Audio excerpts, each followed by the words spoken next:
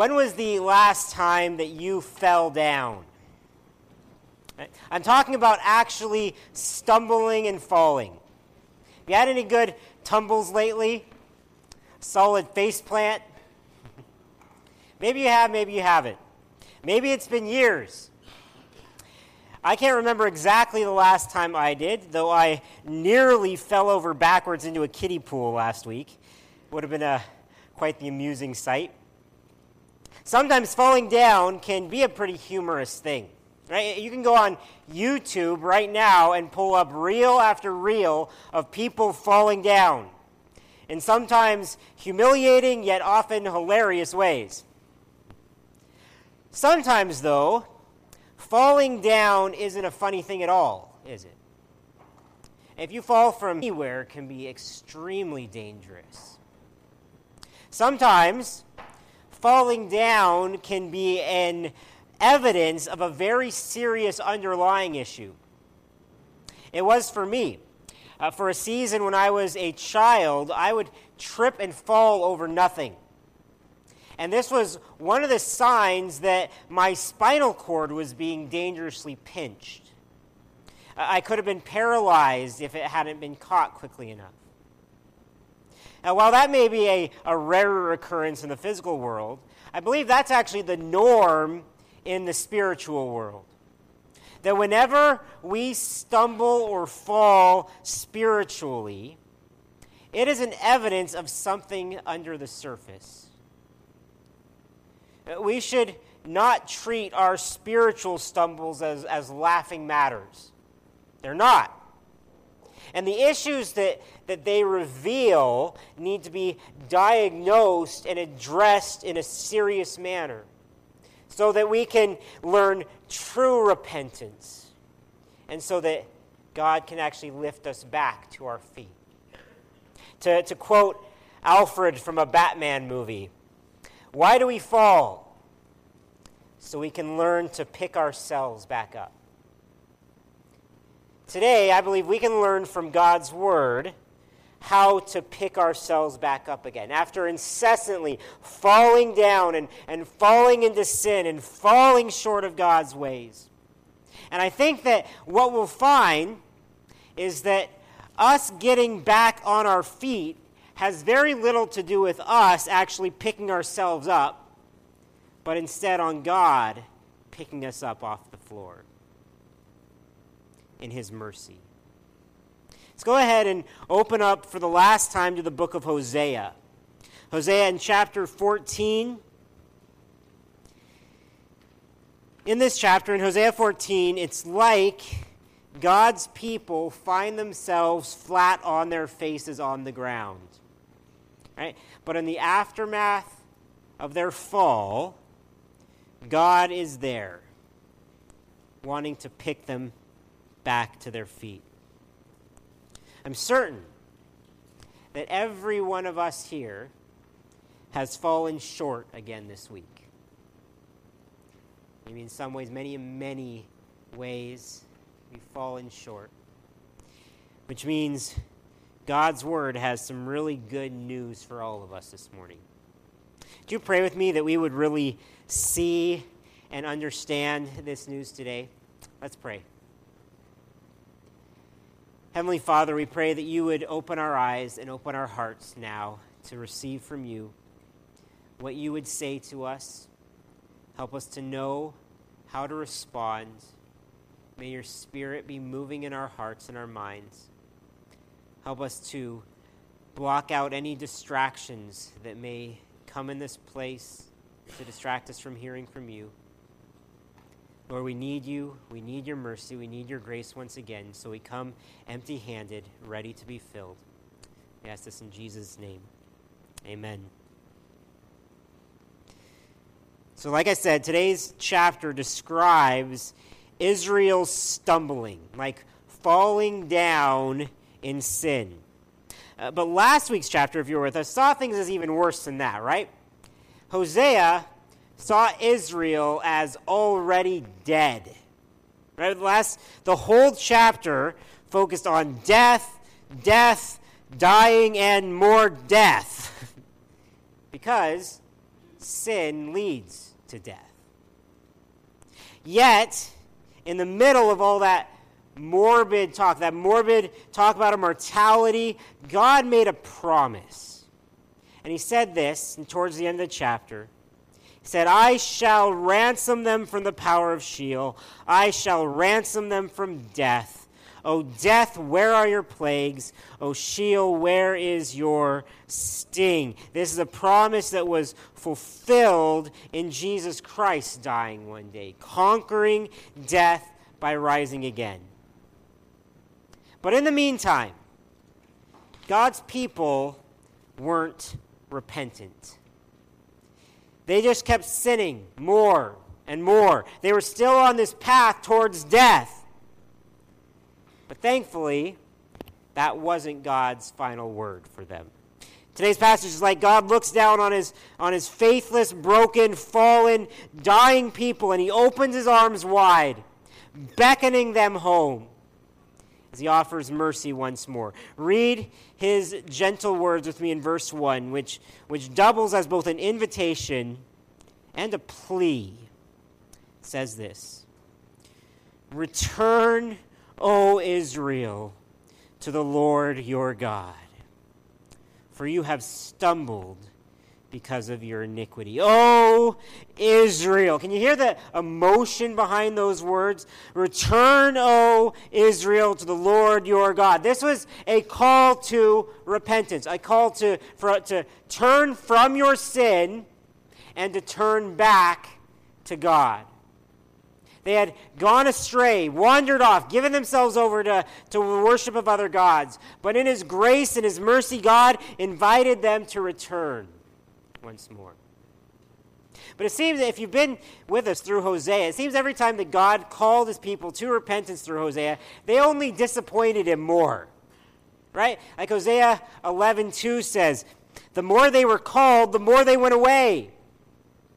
If they ever responded to the calls, their responses were shallow and short-lived. And if they turned or returned anywhere, it was in the wrong direction. Hosea 7:16 lamented that they return, but not upward, not to God. And yet, here in Hosea 14, despite all their failures, despite all their fallings, God was still their God. Hosea says one final time, Return, O Israel, to the Lord your God. Your God. To use Hosea's favorite picture, their marriage still held. Israel had acted like a whore, but God had still been faithful. They could still return. They'd fallen, but God was offering this one chance more to get back on their feet. Return, O Israel, to the Lord your God, for you have stumbled because of your iniquity. Iniquity is another word for sin, referring to especially to sinful actions. So things that we do with our minds, our speech, our eyes, our hands that are sinful, that are wrong. And by nature, iniquity trips us up. We've all felt this before, right? It makes us stumble and fall. You have stumbled because of your iniquity. They had fallen into guilt. They'd fallen into disgrace. They'd fallen into defeat. And they'd fallen into impending doom. The NIV says that your sins have been your downfall. So how could they stand up again? What would returning to God look like for them? Well, if I had one word to describe this needed return, I'd say dependence. Dependence. There are things that we must do to repent, but with every step, we need God. We are totally dependent on Him reaching down and showing mercy to us. And praise the Lord, that is exactly what He most desires to show us. And that's our first point. that the Lord, in love, wants sinners to return to him, dependent on him alone for mercy. The Lord, in his love, wants sinners like you and like me to return to him, dependent on him alone for mercy. Dependence on God for mercy can really be seen here in what we should say in response to God. Okay, he's offered a chance to repent. Hosea then tells us how to respond in verse 2. It says, take words with you, or take with you words, and return to the Lord. Say to him this. So it's like Hosea says, let me tell you what to say. All right? Repeat after me.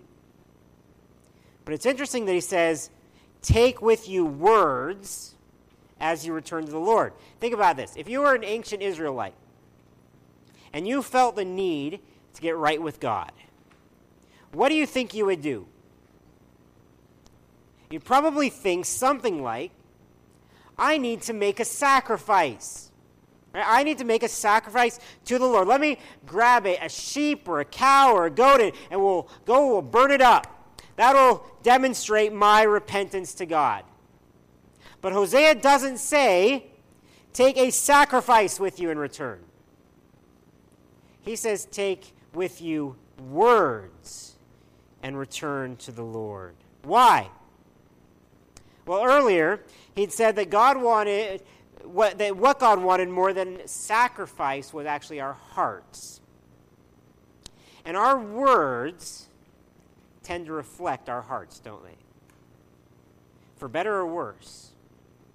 So what words did Hosea want his people to say to God? He tells us, take with you words, return to the Lord, say to God, take away all iniquity, accept what is good, and we will pay with bulls the vows of our lips. Assyria shall not save us. We will not ride on horses, and we will say no more, our God, to the work of our hands. In you the orphan finds mercy. It's quite the prayer. And the first part of this prayer is essentially a request for salvation. Take away all iniquity, accept what is good. If iniquity is the root issue in our hearts, iniquity is what's got to go. But you and I cannot do this ourselves. We can't rid ourselves of sin. There's no possible way to do that. You can't just work your way out of sin. You can't just brush it under the rug. You can't cry your sins away or do enough good to outweigh it.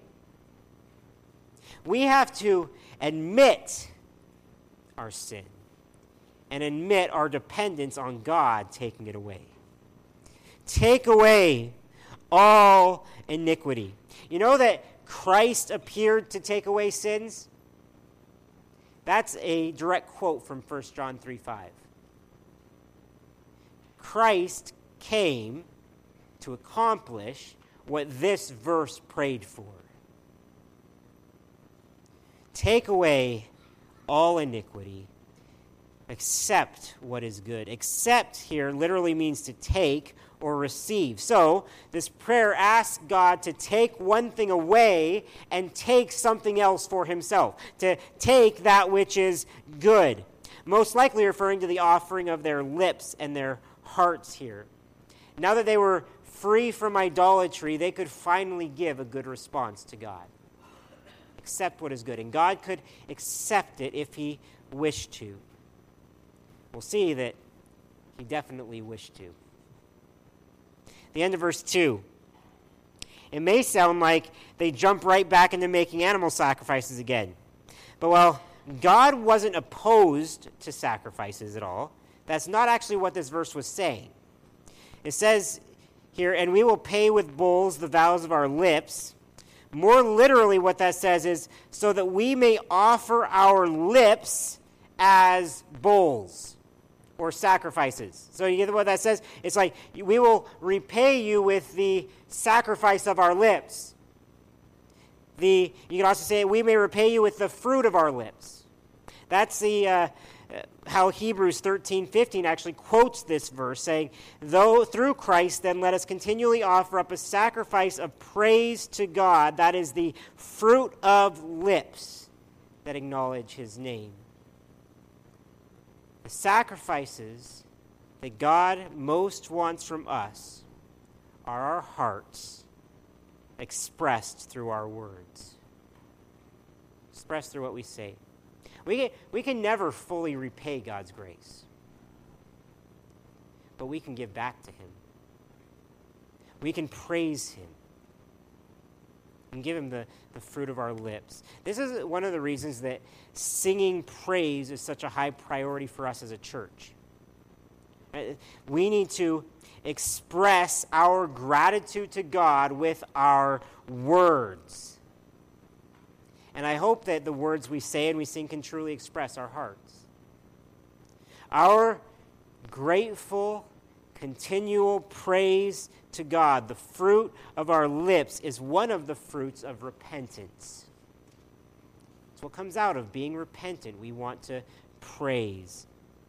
As is the repudiation of sin in verse 3, where he says, Assyria shall not save us.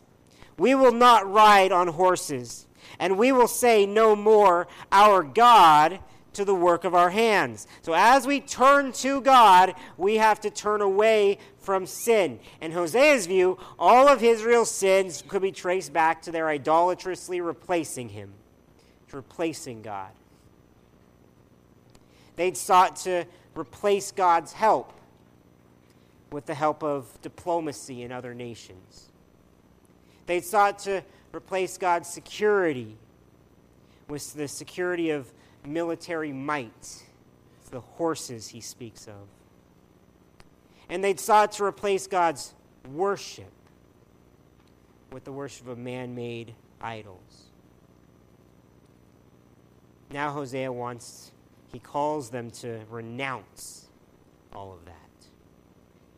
To turn from this false security, false beliefs they held. Now, it can be easy to identify certain outward sins we need to renounce. Things like anger or sexual immorality. It's a lot more difficult to look at our hearts and to see the sins of idolatry there. It'd be hard to see it and hard to confess it. To see how we've actually pinned our hopes, our main hopes, on things other than God. Our own Assyrias. It's hard to see how we've placed our security in jobs and homes and money, retirements, what have you. Much like the way Israel put their security in horses. We both replace God.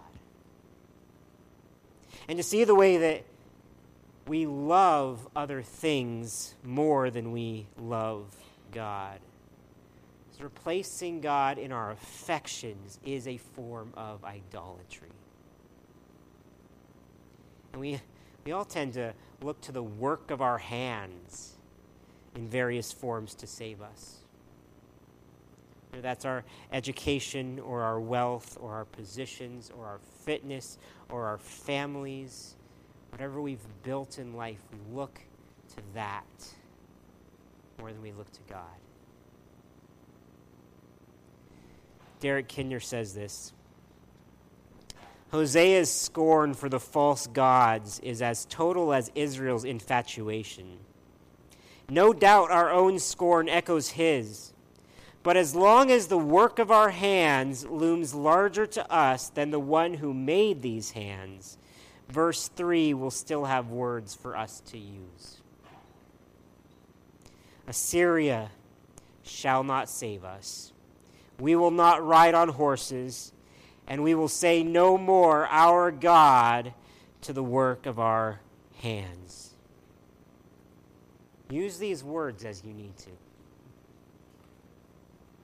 We must renounce everything else that we might depend on other than God. The climax of this prayer, much like the beginning of it, doesn't focus on what we must do. It again points us to God and his love. It appeals to his character. Look at the end of verse 3. Right after it says, "We will say no more our God to the work of our hands. In you the orphan finds mercy." Now, everything else has been building up to this line. It really stands out here from the rest. In you, the orphan finds mercy. We may be like, huh? That seems random. Why bring up orphans here? Well, I think Hosea was clearly implying that God's people had become orphans. Right? Think way back to chapter 1. Right, when Hosea and Gomer had 3 children with funny names. Right, the latter 2 were named No Mercy and Not My People, respectively. But then in Hosea 1:10, God had said, "In the place where it was said to them, 'You are not my people,' it shall be said to them, 'Children of the living God.'" And 2 verses later, "Say to your sisters, you have received mercy." Throughout the book, we saw God express his love as a father to his children. Like in chapter 11 when he said, "When Israel was a child, I loved him. Out of Egypt I called my son." But Israel had essentially disowned their father. They'd adopted Baal as their father. Their priests and their kings had become like mothers to them. But all of these things were about to be destroyed. Religion and institutions would fail them. And if both parents died, what would that leave? Orphans. Now in the end, God declares that his people have been orphaned, but that orphans can find mercy in him. Listen, every possible thing on earth that we attempt to replace God with will let us down. And kind of like parents whom we depend on as children dying. Metaphorically, we will be left homeless, destitute, lonely, and abandoned. Without God, our true Father, we are orphans. But in you, the orphan finds mercy. There's only one person or thing that you and I can depend on. Nothing else can take away your iniquity, take away your guilt. Nothing else is worthy of your heart's devotion and your worship. And nothing else will save you. Nothing else will truly give you the mercy that you need. Maybe you need to take these words and pray this prayer this morning. Returning to God in your heart. Just like Hosea prompted his people, I can give you some words to pray to God. If you want, you can repeat after this, okay? Heavenly Father, please take away my sin. Through Jesus' blood shed for me, take it away. Accept what is good. Accept my humble prayer of faith. And then I'll follow you. I'll thank you and praise you. Other things won't save me. Other people won't save me. I won't put my trust in them or worship them any longer. I commit to loving you above all else. For in you this orphan finds your love and your mercy. In Jesus' name, amen. Now, if you don't think that those mere words could be effective, God's response is telling. He showed his love before the repentance, giving the opportunity to return, dying for us, we know. And then he shows his love after the repentance, answering our prayer with great blessings. Look in verse 4 how God responds to these words. God says, I will heal their apostasy. I will love them freely, for my anger has turned from them. If you've been weighed down by your sin lately, let those words wash over you. No matter what you've done, when you return to God, this is what he will do. I will heal their apostasy. I will love them freely, for my anger has turned from them. Like a doctor, he wants to heal the disease of apostasy or the faithlessness in our hearts. We can't seem to stop wandering from him, but he can stop us. He can heal us. He wants to love us, he says, and not just love us a little bit, but to love us freely, or as the message says, lavishly. This is love with no restrictions, no boundaries, and no end. So in other words, he'll love us, and then he will love us some more. And then when we think we've reached the limit of his love, he'll love us some more. I will love them freely. And then he can heal us and he can love us like this because he says, for my anger has turned from them. So God does rightfully get angry with us. We have done things that deserve his wrath. But as Scripture says, his anger is but for a moment and his favor is for a lifetime. And the verses that follow here in Hosea will only hammer these ideas home with vibrant pictures of God freely loving his people. Here's the point we're going to see. The Lord in love wants to flourish returned sinners. He wants to flourish returned sinners so we can recognize his blessings. The Lord in his love wants to flourish returned sinners so we can recognize his blessings. Over verses 5 to 7, God uses up to 10 different word pictures, most of them to do with plants. All of them making the point of God saying, I'm going to lavishly flourish my people. Now, earlier in the heart of their sin, God had said that they were stricken, dried up, and fruitless. But now, look what he says. Verse 5, I will be like the dew to Israel. So gently, faithfully watering them so that they could bloom with life. I will be like the dew to Israel. He shall blossom like the lily. Have you ever had lilies in your garden? You know how beautifully they bloom. He shall take root like the trees of Lebanon.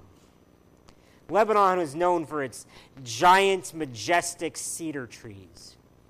In fact, even today, the image of a cedar tree graces the national flag of Lebanon. And taking root like massive trees would have implied deep and healthy and strong growth. Verse 6, his shoots shall spread out. So new plants popping up everywhere, a multiplying prosperity and influence. His shoot shall spread out. His beauty shall be like the olive, Now, if you may not think olives are beautiful, but they were essential in Israel. Olives or olive oil were valuable for food, fuel, medicine, even beauty products. So olives growing on trees were a picture of well-being, of wealth. It was a beautiful sight. And his fragrance shall be like Lebanon. Whatever fragrance that refers to, this was clearly a pleasing aroma. Maybe think of something like, he'll smell like the hills of Gatineau. Or like Algonquin Park.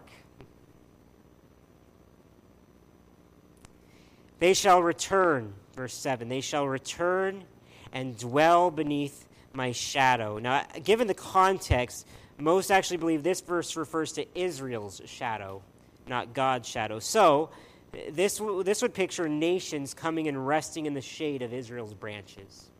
They're like the tree, and they would come. You know the promise God gave Abraham. Through you, all the nations of the earth will be blessed. So not only would Israel itself be blessed, but everyone would be blessed as well, including us. Halfway through verse 7, they shall flourish like the grain. Think of the vast fields of grain in the Canadian prairies. Far as the eye can see. God says his people are going to flourish like that. A healthy, vigorous, expansive source of life. They shall blossom like the vine.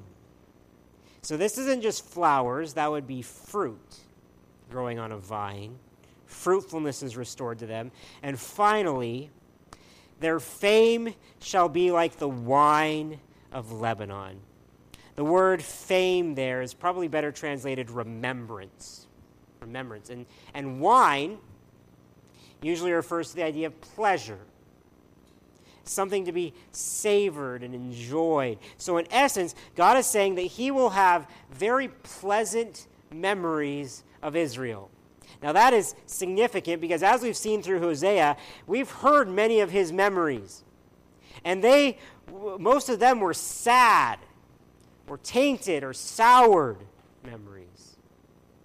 But now God reverses all that. Dwayne Garrett says, God's memories of Israel, so often a basis of condemnation, now become the ground of their salvation. Because of his love, memory of them glows like a warm fire, or in the language of the text, has the bouquet of a fine wine. Like I said, all of these pictures are of God flourishing his people, returning his favor to them. There is a freshness of new life here, a rebirth, a rejuvenation. There's beauty and pleasure and rest and shelter and prosperity and fruitfulness. There's a stability, growth, multiplication, a widening influence. But notice the most important thing about every single one of these pictures. God does them. God watered them, grew them, and flourished them. They weren't prospering themselves. This was the pure grace of God. I will heal. I will love. I'll be like the dew to Israel. When we recently planted our garden, would the seeds that we planted have any chance of growing if we didn't plant them in the ground, cover them with soil, fertilize them, water them, replant them after kids dug them up, and then water them some more? Of course not. Or on a grander scale, could they grow without the rain watering and the sun shining? No. Our garden is completely dependent on sources outside itself giving it what it needs to grow. And so it is with us. We are completely dependent on the grace of God giving us what we need. And more than what we need. He gives blessings beyond what we can imagine. God is the one who ultimately gives us every blessing we will ever experience. If you don't yet see that this was God's point here, listen to his passion in verse 8. In verse 8, "O Ephraim, what have I to do with idols? It is I who answer and look after you. I am like an evergreen cypress. From me comes your fruit." In other words, it is I who answer your prayer. It is I who look after you, taking care of you. I'm like an evergreen cypress. I'm the ultimate great tree. And from me comes your fruit. From me comes your fruit. From me and from me alone. You think little statues of gold and silver are prospering you? "O Ephraim, what have I to do with idols? It is I who answer." Listen, your blessings in life do not come from you.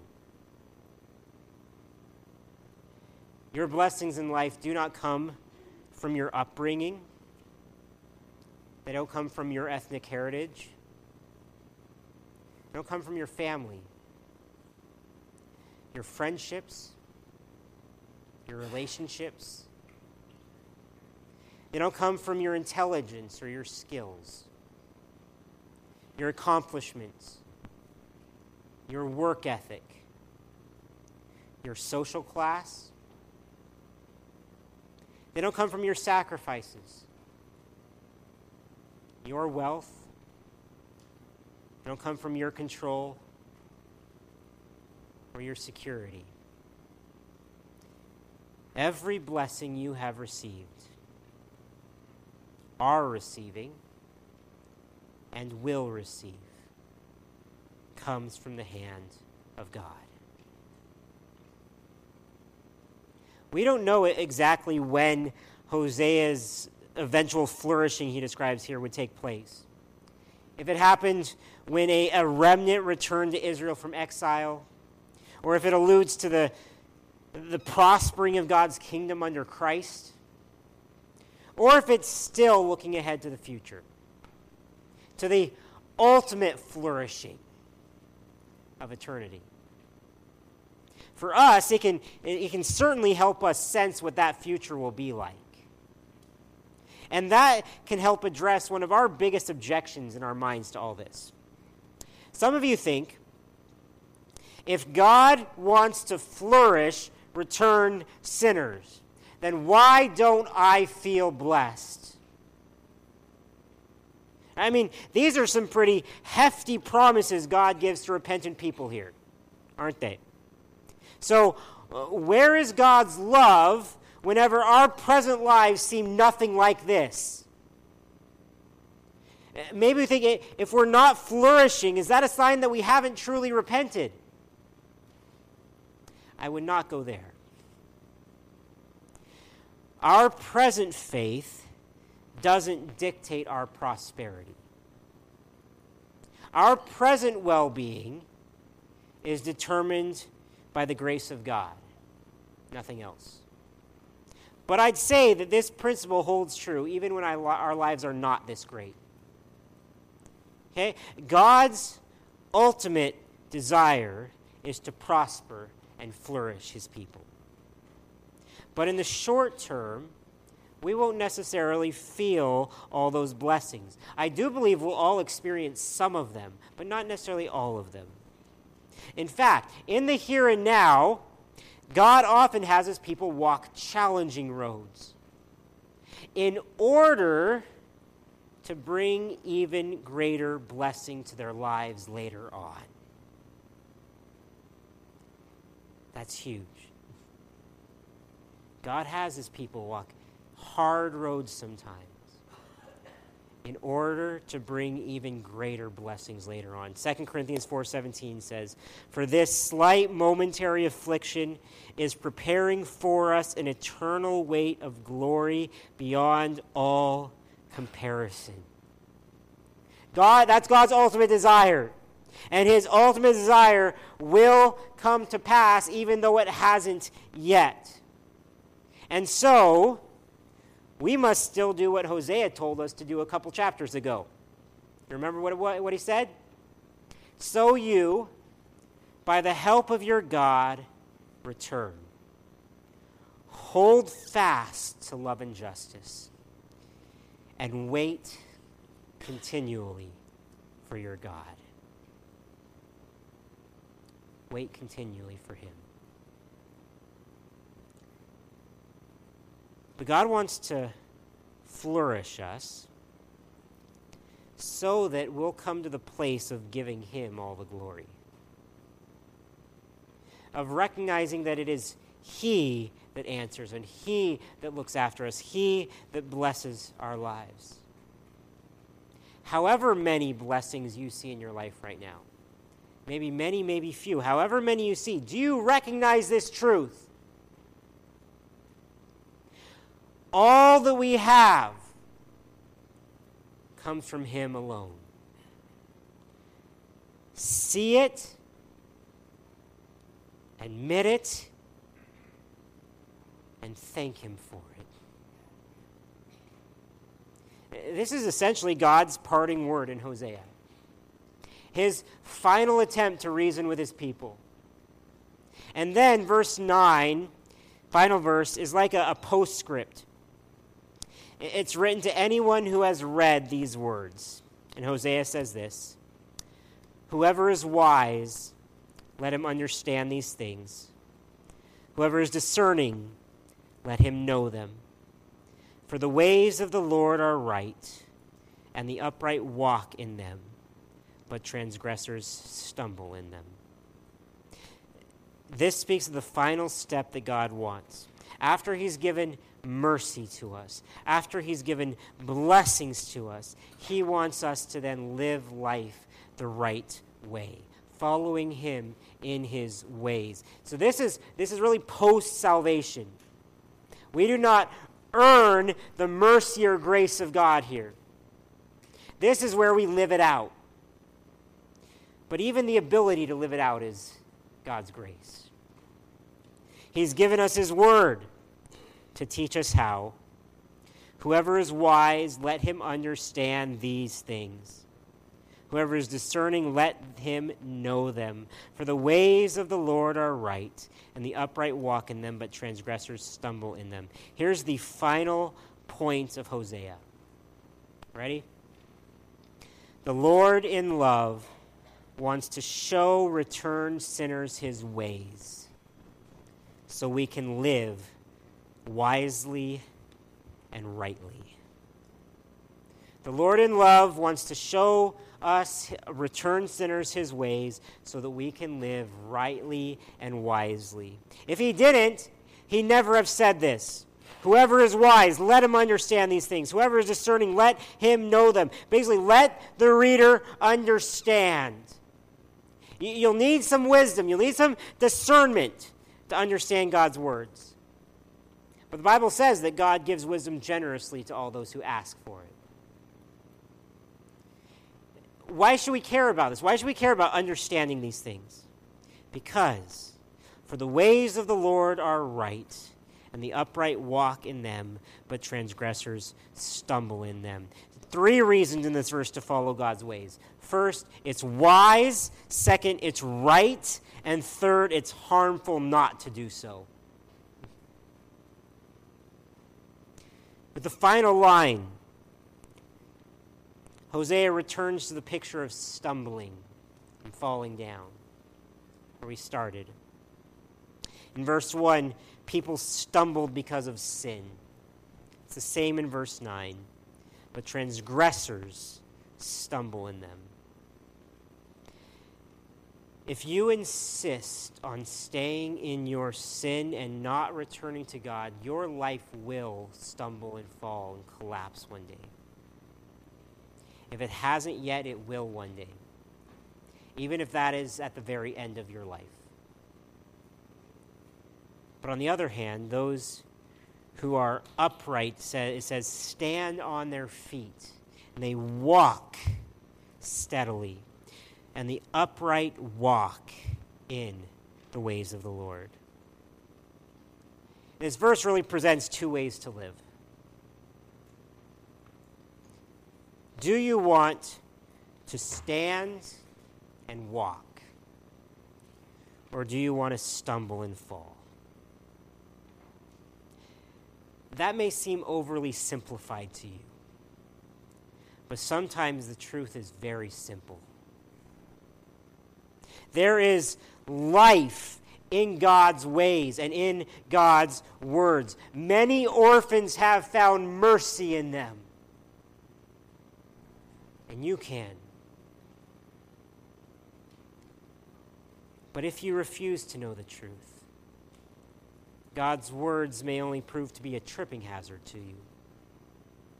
You may find difficulty or offense in them. So if you are wise, if you're understanding, seek out the truth. Look for what is right. Duane Garris sums up by saying, Hosea's final message to us is this: how do you read the words of this book? Do they enlighten or confound? Are they life or death? Your response describes not so much the state of my book as the state of your soul. And please notice this. The prophecy of Hosea here is totally open-ended. Right? God has spoken. Now it's his people's chance to respond. And as the final verse says, whoever is wise, whoever is discerning, the response is now ours. Will we continue to stumble along in life to our present and eternal peril? Or will we, by the great mercy of our God, rise and walk again? Let's pray.